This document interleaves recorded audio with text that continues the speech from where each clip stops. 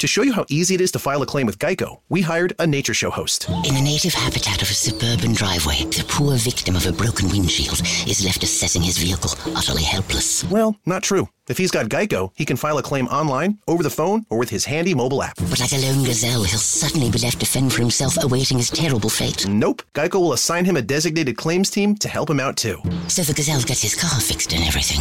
Wow, nature is so cool. Geico. Great service without all the drama. Hello, and welcome to Get Out of Rap, episode 61, with my good friend Peter Dunn, who is the EMEA Community Engagement Manager for BPA. I'm lucky enough that I get to talk to Pete every day, but now you guys are going to get to talk with Pete and listen to Pete. Hello, Peter. Yeah, I mean, I'm not sure lucky is the right word, but we do, yeah. We brighten up each other's days, don't we? That is true, yes. It's always good for a laugh.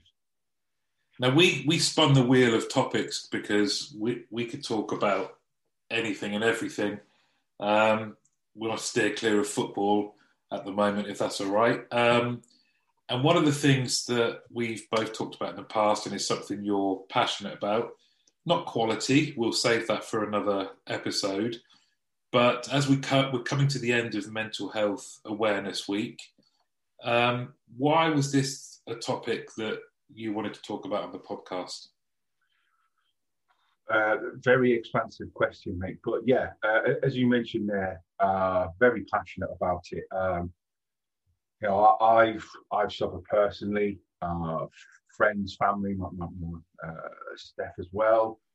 Depression, anxiety is something that kind of runs in the family, and it just seems that the pandemic especially has really kind of put pressure on everyone for different reasons, and we're having a kind of a mental health crisis as a result. So I thought it'd be a good spot to round off Mental Health Awareness Week with just a bit of discussion about it, yeah. And you were saying something, was it Mind had said around mental health awareness that was really interesting? Absolutely, yeah. So awareness is fantastic, but something I read on the Mind website was almost awareness isn't enough anymore. We've really got to be more proactive and almost fight for better awareness, but better responses, better understanding. We've got to be more proactive in how we support each other, how we kind of challenge the systems that support us. So, you know, the NHS, as fantastic as it is seriously under-resourced in the mental health space. And you know, what you mentioned to me, the story you'd read, really, I think, illustrates that. Yeah, so that was I don't know where I read it, but it was this week. So the element of awareness and sharing, I think, it's definitely working. It's kind of every other post, or it has been this week. I think it's an interesting point you raise about, okay, it's like when we interpret data at work, right? Then you have the so what question, or what does that mean? What are we going to do? But the story, and I hope I do it justice, was a guy, unfortunately, whilst he recognised he had problems, sought help. There was a 6-month waiting list in that for him to get help in that time. And naturally, you think there's another element here, which is if you have money, you could pay for private help. But if that's not something you can commit to because it's not cheap, you're stuck in a situation where he was waiting for 6 months. Unfortunately, during that time, his mental health deteriorated and he took his own life.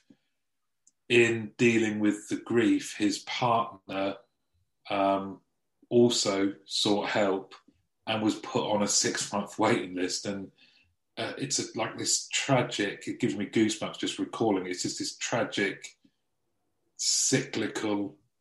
You can see it there for a couple who her life's been devastated. His life has tragically been lost, and it's affected everyone. She wants help, and gets put in exactly the same situation. It just beggars belief, and it does raise that wider question of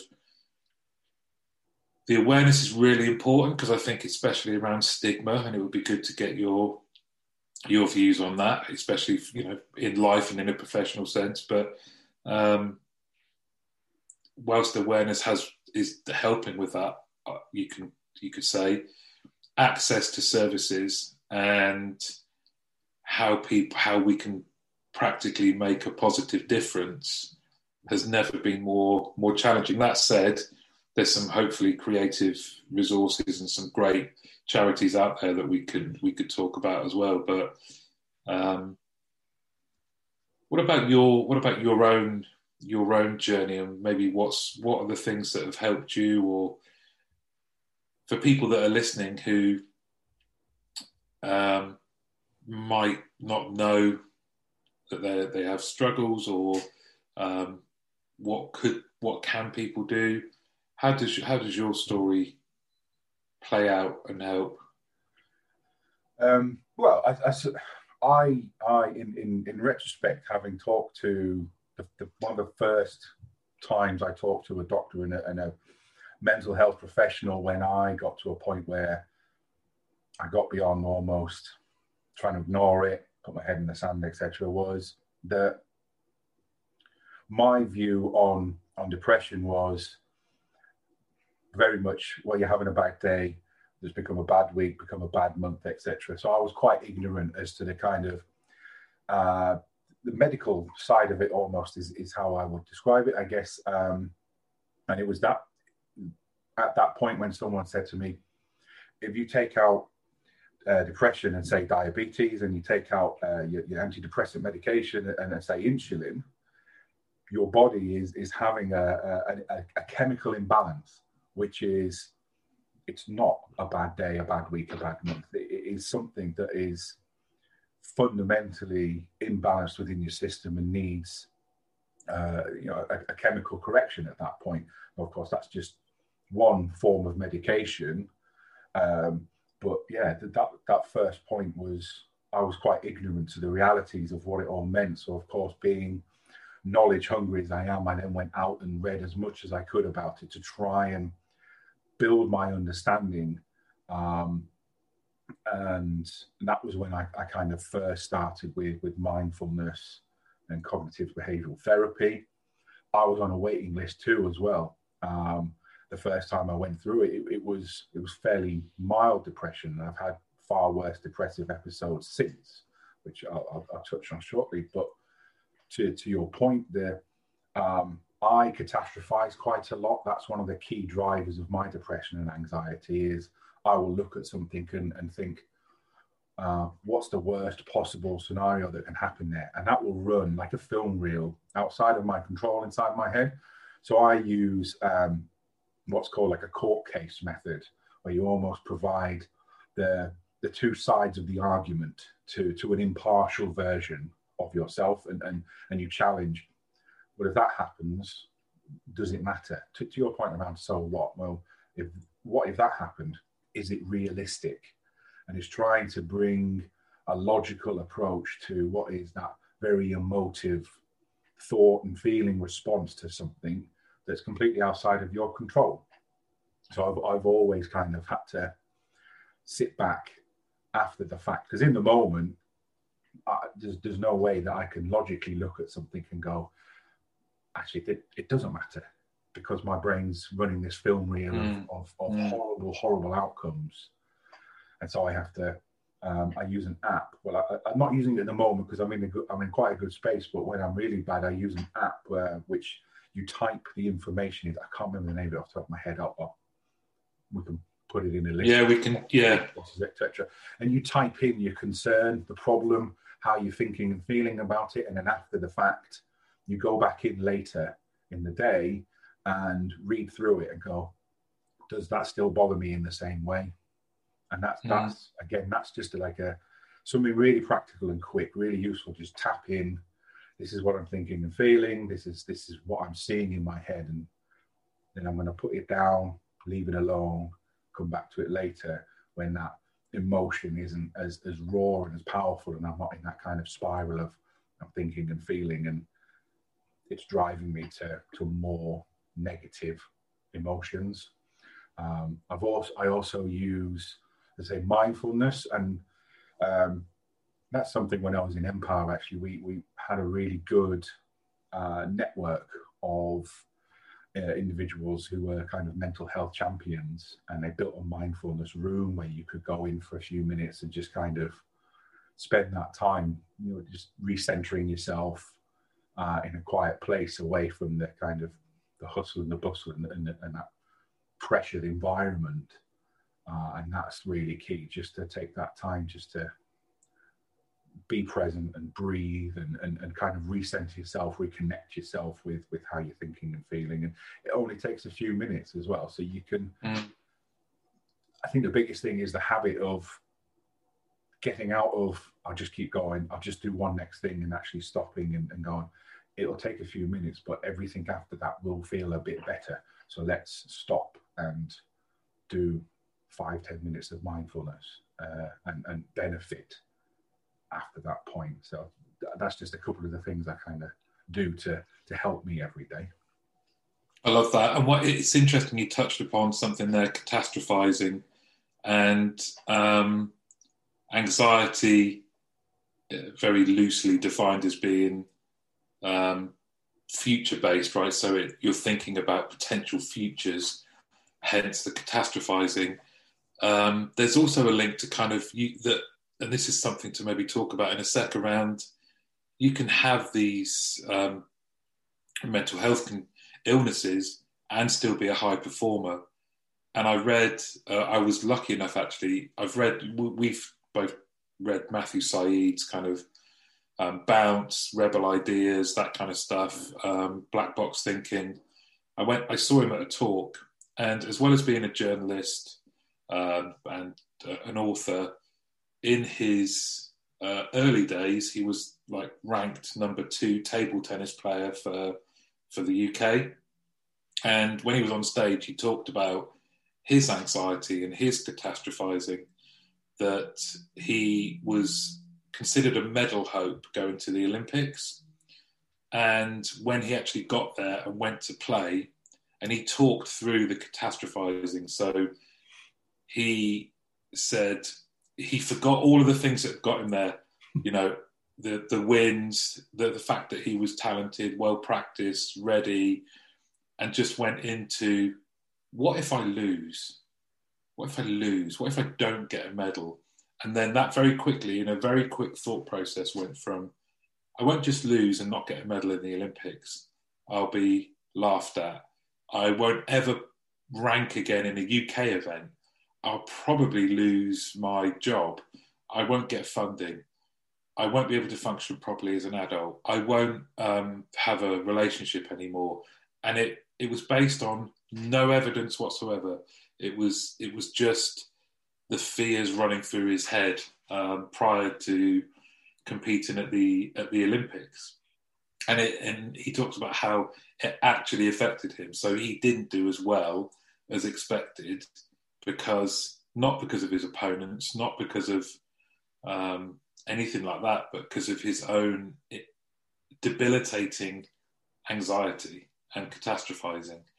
And I think, that's where awareness and those kind of things, and he talks about, and interestingly, there's this, I'd recommend this, there's a Buddhist monk on TikTok who, and again, I'll put his name we'll share your resources. I'll put this guy's name in the comments when we post about this on LinkedIn.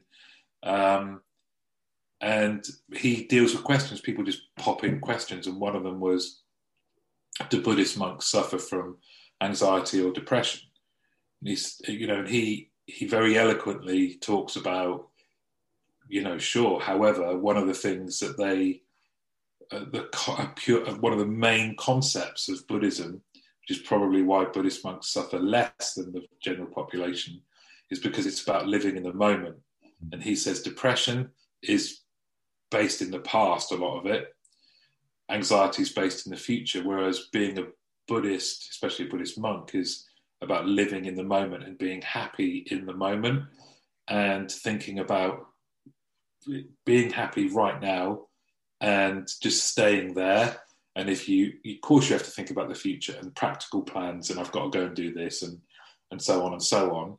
But the moment that becomes more than that, just to bring yourself back to living in the moment. And it's funny the kind of different places that you can pick up tips. Absolutely, yeah. It is funny you should mention that as well, actually, because something that Helen mentioned to both of us a while ago was around toxic positivity, wasn't it? So, yeah, I guess that being present and being centered is absolutely a way of ensuring that you're aware of the realities of the past and the future, but you're moving through them instead of they're weighing you down. As that toxic positivity piece that, just almost no matter how awful, difficult and oppressive something feels or is, that you should just be positive about it. And that, there's benefits to being optimistic and moving through things. But I think that almost rejecting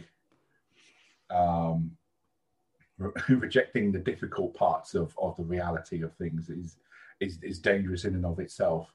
It's exploring positive emotions as well as negative emotions, and exploring your problems as well as your positives is that feels like balance, and that's probably where that Zen thing comes in, as opposed to just kind of head in the sand on it and going, I'm just going to look at all this stuff because it's really good and nice and positive, and all this stuff is because I did that previously. I would just build mental walls and cages and so on around problems, especially emotional ones.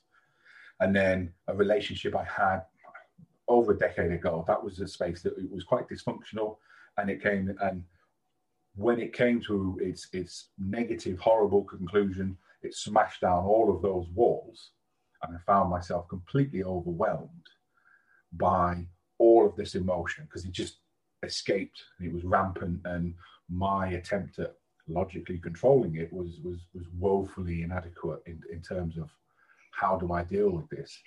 And so I ended up having a mental breakdown. I wasn't committed because my mum and dad had the capacity to look after me. So I moved back in with my parents after many, many years of living independently. That was the only reason, as I say, I wasn't looked after in a secure facility fundamentally. And it was, you remember the film Dragnet, when they come back from the pagan festival and they throw all of those drugs all over the table. That was kind of like my diet at that point in time from waking up. Was my mum was the controller of the vast amount of medication that I was taking to kind of get me through the day. And that was driven at that point in time by a toxic positivity that I didn't have the language, I think, to be able to confront the negative things in a way other than I feel angry, I feel isolated, and that was about the range I had. So when it, as I say, flooded over me, I was ill-equipped to deal with it, and only since then have I kind of built my own mental health toolkit to be able to deal with things, which it's an ongoing thing for me. I don't think that it will ever be a time where I go, I'm completely mentally well, but certainly there's a positive, I think, in understanding that past and that future, but confronting it in a way that I think it was something you said to me yesterday. Actually, is it's a heavy piece of chainmail that you wear, but you've got to take it off and look at it and accept it, and not let it sit on you and just crush you.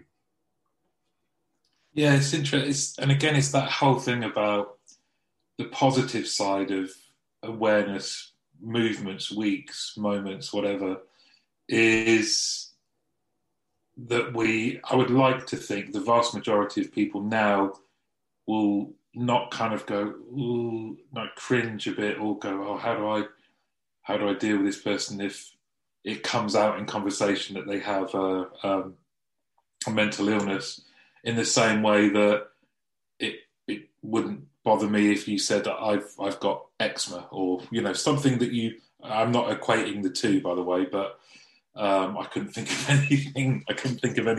Equivalent, but I would like to think that doesn't happen. I still think there are things that need to, where awareness weeks and things like that are good, because we still need to talk about it. I read a post the other day about someone who had thought about posting something for years and basically said they were high functioning, high performing, high achieving, but had depression and have had it for many, many years. And those kind of things I think are great, because the more that we can get to a point of acceptance and I'm meeting people where they are with everything that they bring with them, and that includes mental illness, the better we'll all be for it. Completely agree, yeah. Because we talked about, like, the other one being, it's not just in a professional sense, is it? We talked about specifically for men, that age group that I'm in now, it's suicide's the highest, is the primary number one cause of death. And what a tragedy that is. And I think it's that kind of, we're manly men, so we don't talk about it. We don't talk about our troubles. And there's so many good examples out there of people trying to break that down. Interestingly, through clothing lines, a lot of it's stigma. Jordan has got stigma, a clothing brand that is associated with mental health. Boys Get Sad Too is another one that, around that tagline, just starts to break that thing. Because from childhood, if you cry or express your emotions as a young lad and then going into being a man, it's generally frowned upon, or it has been. Mm-hmm. Were you ever told to man up, or variations of? As a child, I mean, yeah, I played in team sports from a young age, and it's a very good question, actually, because I've got a good juxtaposition on that I think might help illustrate the positive and the negative around that. When I was 7 or 8 years of age, a very old school rugby coach coached the youth team I played in, and we played in a sevens tournament, where me and one other boy on the pitch were the two who were big enough to tackle this other team of huge thoroughbred kids that we were playing, and so it was fundamentally 2-on-7, and it's a very short, high-paced game.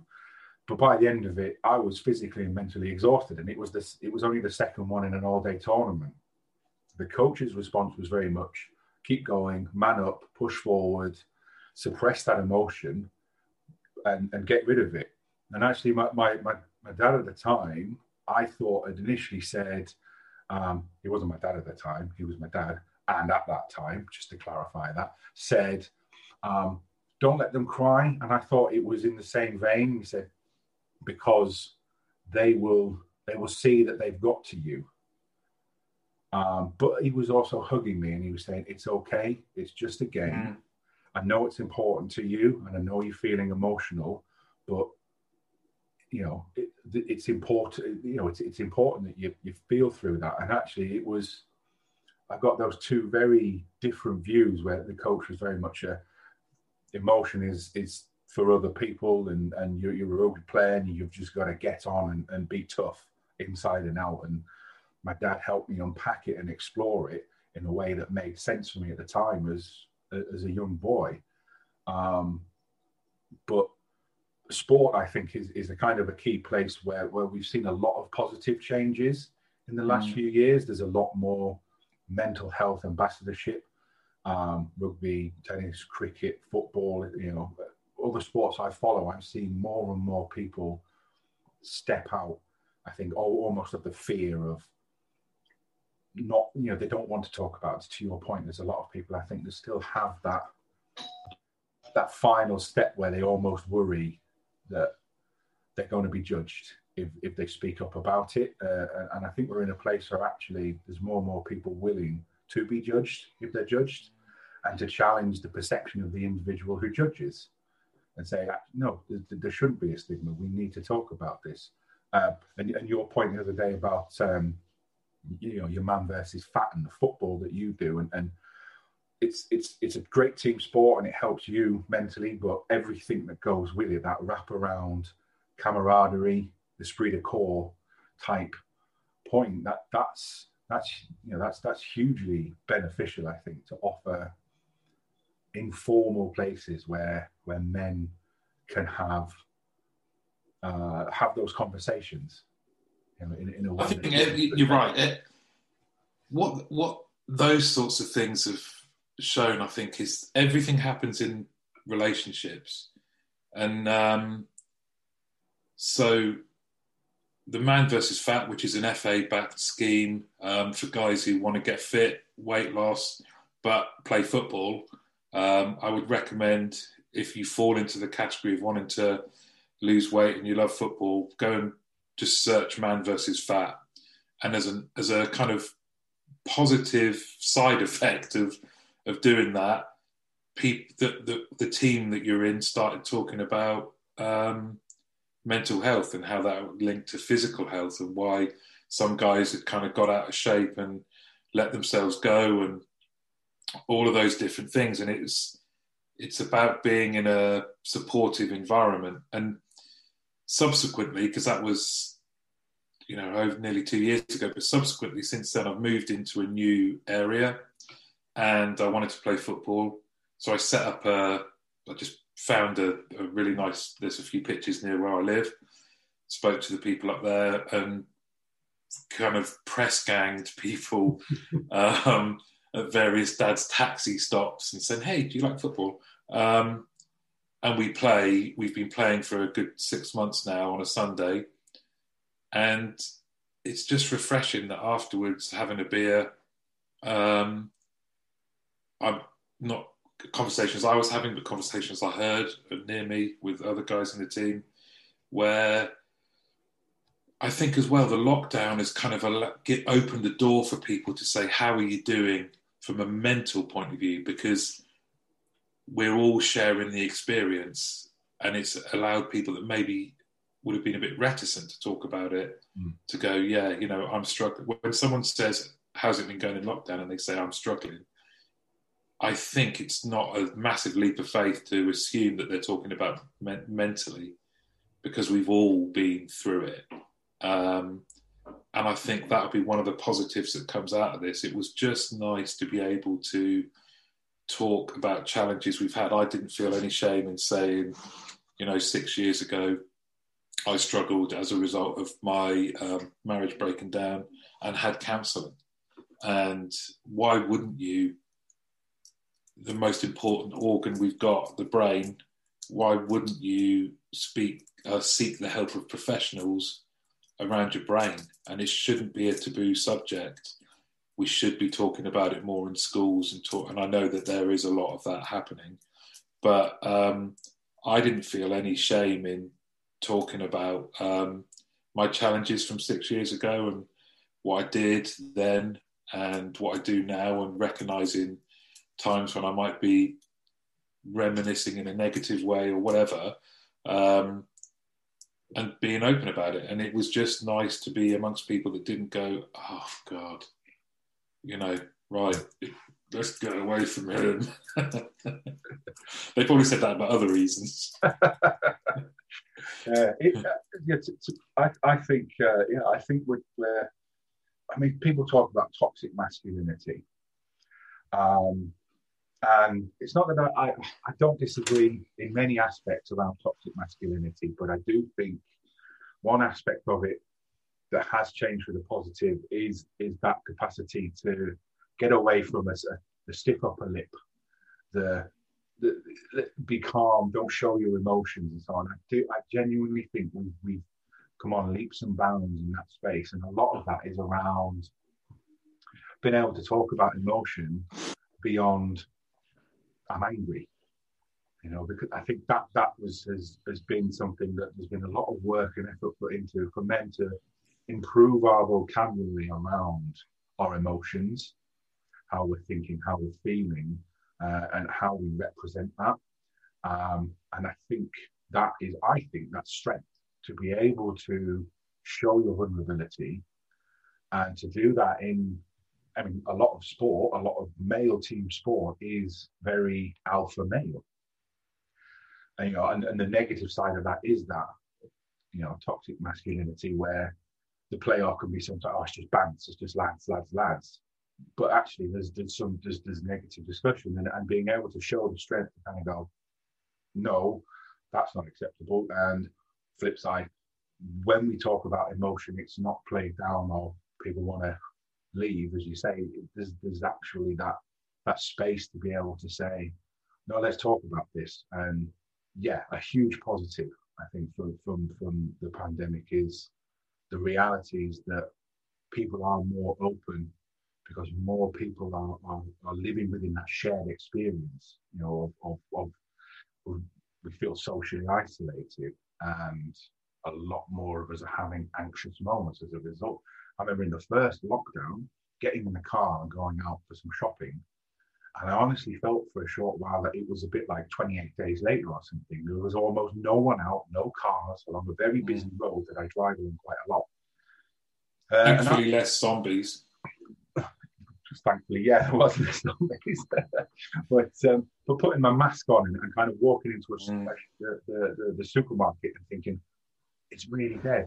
It's a Saturday, and I've hardly seen anyone out. I've hardly seen anyone here. And actually, there was almost that avoidance. I've got to steer away from other people in the shop, because it was becoming more and more apparent at that time that we'd had a view of, we're not sure how serious this is. Maybe it'll come and go quite quickly. And then suddenly, well, we're in this for the long haul, and this is serious. It's having a huge impact on society. Whether we agree with the measures or not that were put in place, they were in place. And I think that was everyone's almost brain patterns and context at that point in time was coronavirus first, everything else second. It was just absolutely in the forefront of everyone's mind, wasn't it? And I think that shared experience is not to downplay the huge negatives that we've had from this, but it is a positive to kind of say more people, I think, are more open and more honest around the realities of having lived through the past year and a bit. Definitely. I watched this Joe Rogan podcast, and he said this quote from a guy called Henry David Thoreau, or something like that. From what it's way back in time, but it said most men live lives of quiet desperation, and obviously that's pretty bleak, right? But what he went on to say, or what Joe Rogan was talking to this psychologist in his podcast about, was especially as men get older, into 30s and 40s, especially in 50s, that there is and again, you've got to be careful with generalizations, especially around gender, I get that, but there is you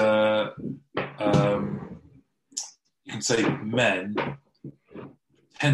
have less groups that they're part of, less friendship groups that they're part of, spend more time alone, and feel society's kind of pressures from a responsibility point of view, old-fashioned, but shoulder these kind of, I'm the head of the family, or X, Y, Z, and have these kind of this lonely, desperate state. And the psychologist was saying, what breaks that down is relationships, is connections, is so.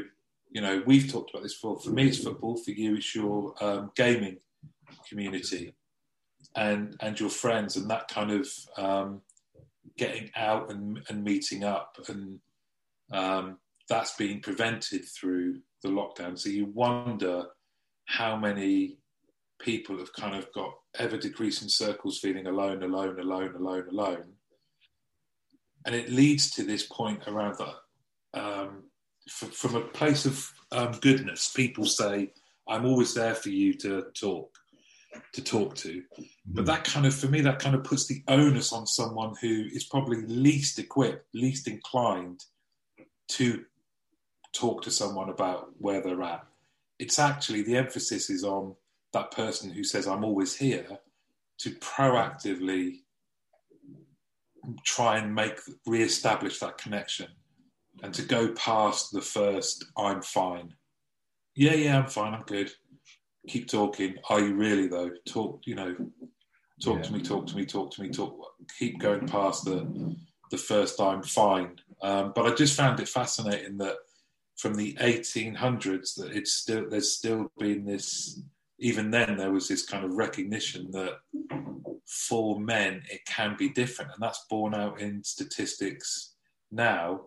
And we still have some work to do. I mean, I know personally, I've massively benefited from the groups that I'm in, and through talking to you and just talking to Helen, and having the types of relationships where it's okay to have those kind of conversations. And, we don't so much anymore, but we used to use a scale, didn't we? Which is very simply, it's a shared language and shared code, where we would say, you can say on 1 to 10, 10 being, I'm living my best life, I've never felt so good.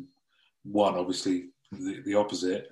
But we would start every meeting with, where are we at on a scale of 1 to 10? And it just means the others can amend accordingly. And do you want to talk about it? Don't you? Recognizing where you're at on that scale. And that came about from a kind of being as part of a group. Absolutely, yeah. I guess a couple of points today. Yeah, I've been quite lucky in that my escapism is as you say, is gaming. So I do a lot of Dungeons and Dragons, and we've been able to shift that quite successfully to an online space. And one of the things that came out of that was what we called the virtual pub, where actually, if we didn't want to do something specific, it was just, let's just log on and talk and have a few drinks in the process, because I'm a fan of alcohol, and you love your beers. Absolutely. So it was that again as well was that open and honest space where most of the conversation was whatever, but it gave us that opportunity to check in, and as you say, ask twice was I think quite a good positive campaign, and so it was like, are you okay? Yeah, but are you okay was and that would help, I think, everyone to kind of unpack some of what we were going through at that time in a way that felt very non-judgmental. Again, back to the shared experience. We're all here to have a chat, but we all know that we need it as well. There is value to that beyond just reconnection. That value is actually human contact, virtual though it is, goes a long way to reducing that isolation and that being trapped inside your own head at times.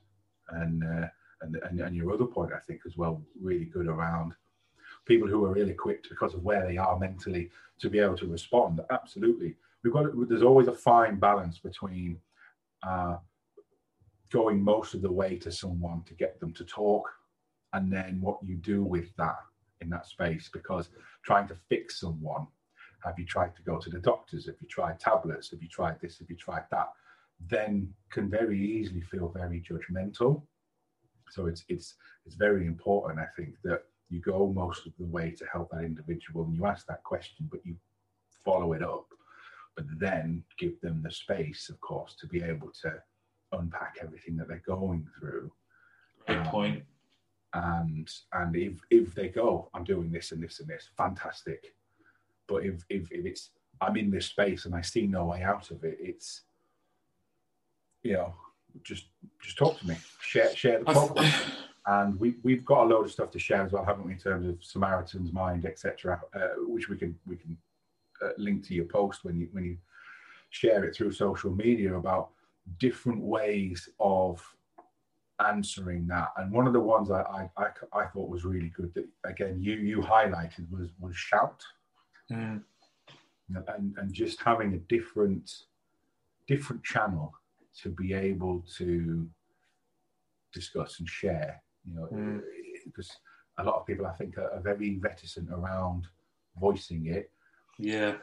But being able to type it out in a text message is maybe you can consider what you want to say. This is how I'm feeling. This is what I'm thinking, and put it together in that way. But it also, I think it's a smaller step instead of being stealing yourself if you're in a bad place to talk and have that conversation versus I'm going to text this number because I need to do something.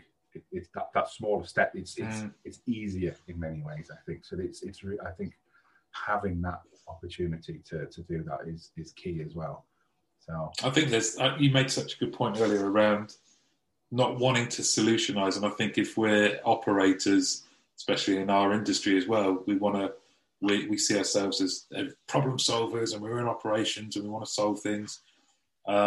We apply the same rationale to hearing people when they're saying, I know I've had to learn it or bite my tongue, and understand that actually there's a great Bren Brown YouTube animation about the difference between empathy and sympathy. And a lot of the time people, before you start, like you say, start going into, you should do this, is just listen, let it land, let people share it, and live in that kind of space for a bit, rather than going, yeah, okay, heard this before, do this, because it kind of negates where that person's coming from. So, absolutely, yeah, really, really, really good point.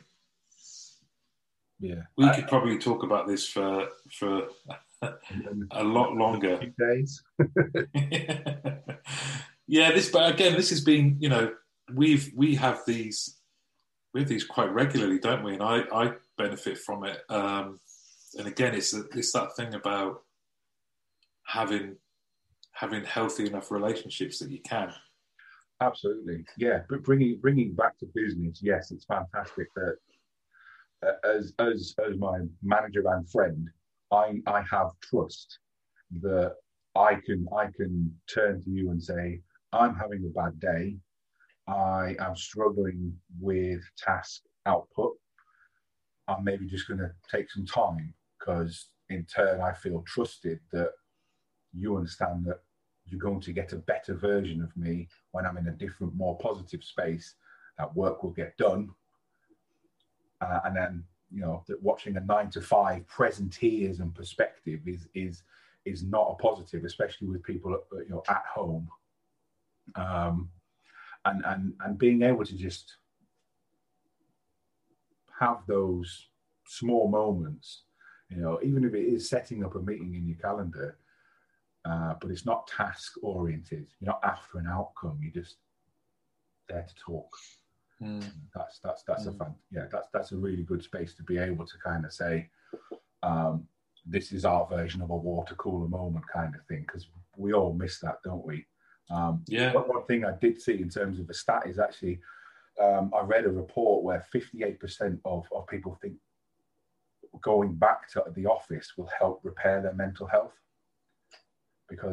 which I was quite surprised at how high that was, because I read a lot of positives around, I can self-manage my time, I can do this, I can do that whilst I'm at home, but going back to the office to be able to go into those routines, I think a huge part of it is those quick chats, stopping at someone's desk or sharing a coffee or whatever it might be.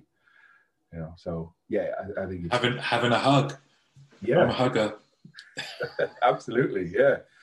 But again, from a business perspective, this same report, 80% of office employees are having health and mental health and well-being worries.